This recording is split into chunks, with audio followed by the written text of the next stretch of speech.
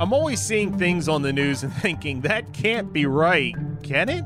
Listen to the KYW News Radio In-Depth podcast and make it make sense. KYW News Radio original podcasts. We're into the month of June, which is Pride Month. But Philadelphia Pride as we knew it, it's not coming back. Reports have been swirling that Philly Pride Presents is no more. We called their number. It's not connected. Their Facebook page is gone. Their website has no useful information on it at this time. That report came from KYW News Radio last June, but frustration with the leaders behind Pride and a general feeling that the event just wasn't what the community needed have been building for a while. Activist Tareem Burrows, who was part of organizing a Pride march in place of the parade in 2020, had this to say that summer. There is very little to be proud of. Black men, Black trans women are being horrifically killed in the streets. Honestly, this is not the time to toss glitter and to sing and dance. This is the time for us to come together as a community and support our Black queer brothers and sisters. If you even look at the roots of Pride, the first Pride was a riot. So we need to get back to our roots. Now, this year, a new organization called PHL Pride Collective is planning a different type of celebration. So how did we get here? And what will Pride look like going forward? I'm Jay Scott Smith. I'm Sabrina Boyd-Circa. And Philadelphia Pride is this weekend with a march and festival scheduled for this Sunday, June 5th. Now, we've asked Jason Villamez, the editor of the Philadelphia Gay News, one of the oldest LGBTQ publications in the country, to help us explain what you need to know going into this event, since he's been covering Pride and all the ups and downs over the last couple of years. So between the pandemic and the controversy with Philly Pride Presents, Philadelphia hasn't had what would be considered a typical Pride festival for the last 2 years. What exactly led to Philly Pride Presents choosing to disband? I think the proverbial straw was two different social media posts that the organization made in 2020.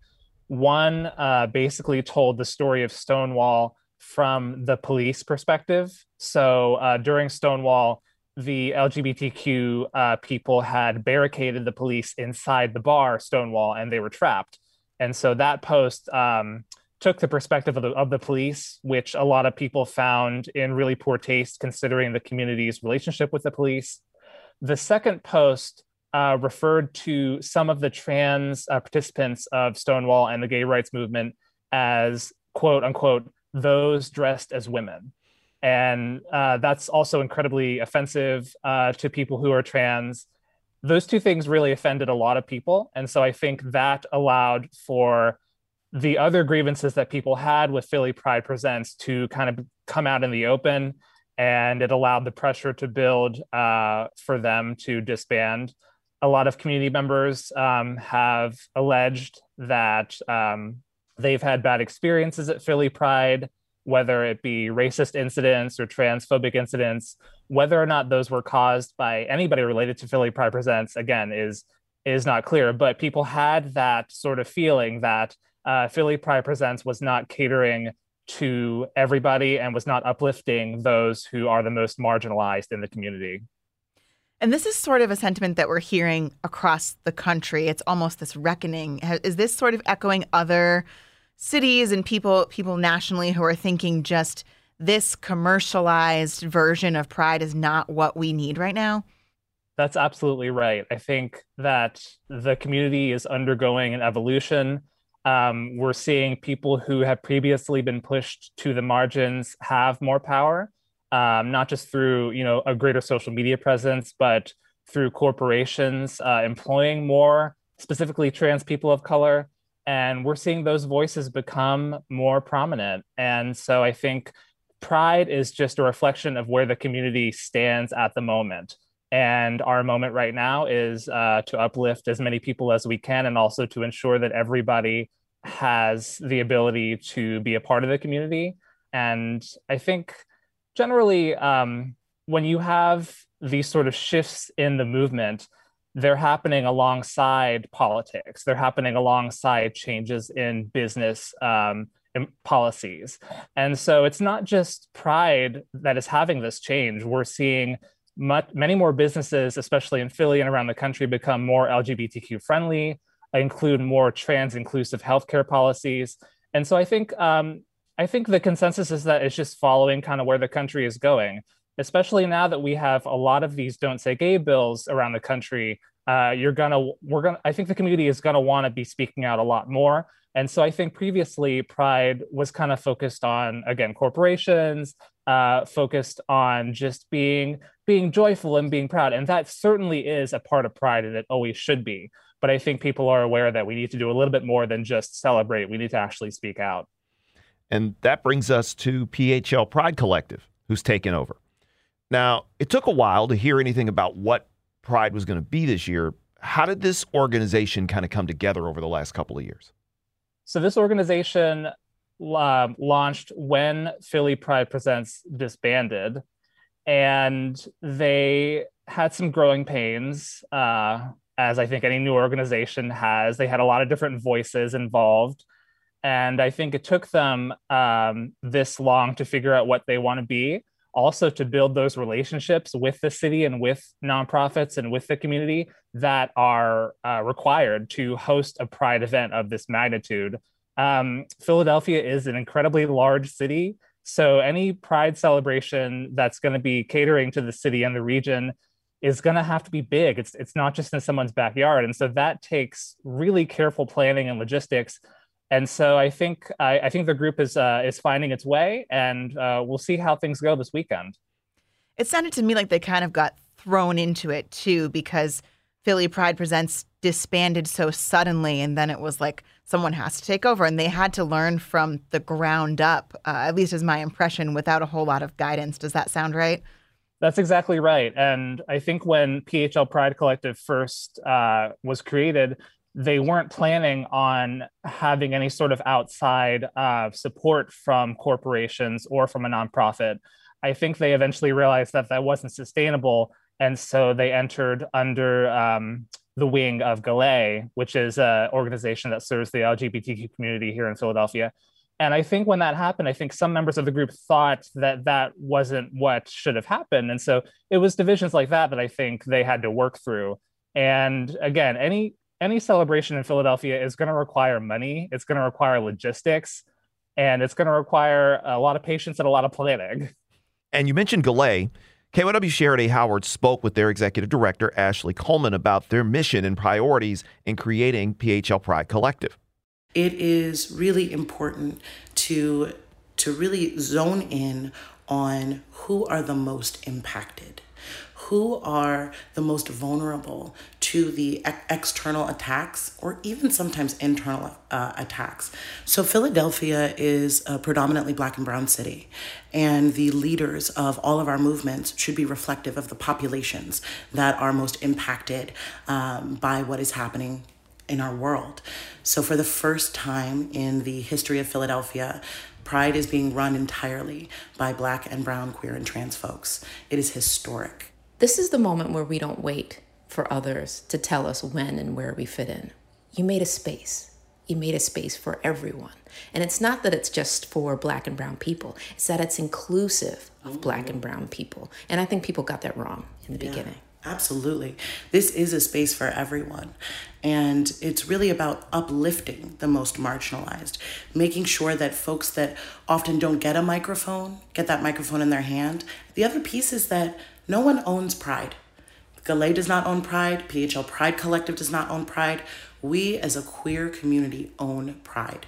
So I encourage other organizers to start making other festivals throughout the city. We have an entire month that we should be celebrating and marching and talking to our legislators and making sure that the changes that need to be made for our community are made, and also that we celebrate joy and we hug one another.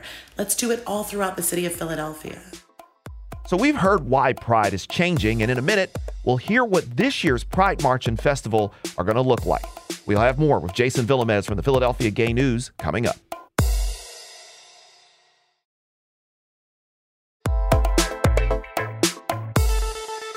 I'm Jay. I'm Sabrina. And we're speaking with Jason Villamez from the Philadelphia Gay News about this year's Philadelphia Pride celebration, which is set to take a whole new direction. What can people expect from those events on Sunday? What's that going to look like? It's going to be a political march, from what I've heard. There are going to be stations where people are going to give speeches recognizing historical figures of the LGBTQ community and also the struggle that is currently undergone by the LGBTQ community. I suspect you're not going to see a lot of people in the traditional kind of pride wear we may have seen at typical parades in the past. But again, people are free to wear what they like, I assume, and it's going to be just an event where people can come together and, again, really push forward and say that we're still here. Also say that we're not going to tolerate these just really dangerous political bills that are all across the country. And also, we're not going to tolerate people being discriminated against, whether that is outside the community or inside the community. This year is also the 50th anniversary of the first Pride Day here in the city of Philadelphia back in 1972. Is there anything else special happening to acknowledge a 50th anniversary?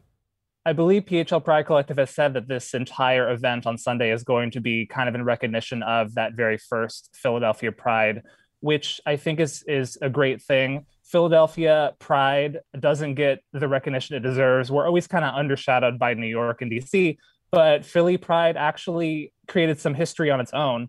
In 1976, Governor Milton Schaap issued what I believe is the first statewide proclamation for Gay Pride Month in the country. And that was read aloud in 1976 in Rittenhouse Square, where Pride Month was that year.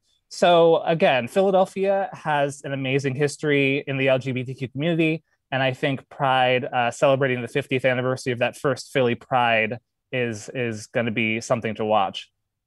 So it's harkening back to kind of the protest origins of Pride. There aren't going to be any of the big floats that you might have seen in past years, which I think is sort of I imagine the biggest visual difference. But I also like that the intention is to be more inclusive, right? So they have things like a relaxation zone for people who want to or need to seek out a calmer space, a sober space and a dry bar for people who aren't so into the drinking and partying scene. So I think those are a couple of ways, Jason, I don't know if you know of any other ways that they are really actively trying to make this a more inclusive space. Yeah, those are two of the new things this year, and we've seen a lot of people excited about those things, especially sort of the low sensory area. Pride can be pretty loud, and I think, number one, doing it in the neighborhood is great because you'll allow yourself to section off those different areas rather than, say, Penn's Landing, where it's kind of all on the open. It kind of surprises me that it wasn't in the neighborhood before. I mean, that just seems like the logical place. It does. And I think because the city did Outfest in October, which was a coming out block party, they wanted to have it happen in a different space. But again, Penn's Landing was brutally hot. It was hard to find vendors. If you had a friend at Penn's Landing at a table, unless you had the exact location of the table and a map of Penn's Landing, it was really hard to find. One year, Pride was at Broad and Washington in the empty lot there, which was super hard to get to. It's been at Belmont Plateau. It's been in Rittenhouse. So yeah, I agree. I think the neighborhood really is the perfect space for Pride. The neighborhood is emblematic of our LGBTQ community. It has a lot of LGBTQ owned businesses that are going to reap a lot of benefits from the crowds at Pride. And so again, it's the great location for Pride, and I'm glad that it's going back there. And it sounds like that's at least one thing that you're hoping for to see for future Pride events. What else would you like to see in the years to come with Pride? And also, what do you want PHL Pride Collective to do with this opportunity to kind of change the narrative and change what people think of Pride here in Philly?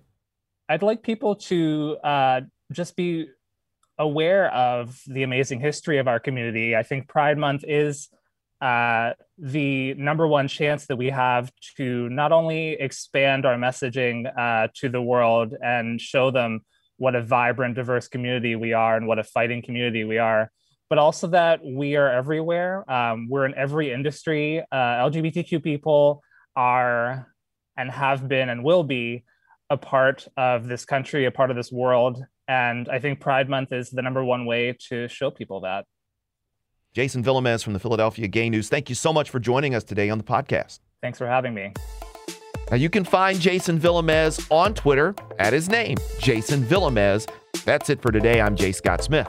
I'm Sabrina Boyd-Circa. And tomorrow we're going to take a look at a unique piece of Philadelphia history. The Sun Ra House, where the legendary jazz musician lived, just became a historical landmark. We'll learn about Sun Ra's legacy here in the city tomorrow. Have a great Thursday. We'll see you again on Friday.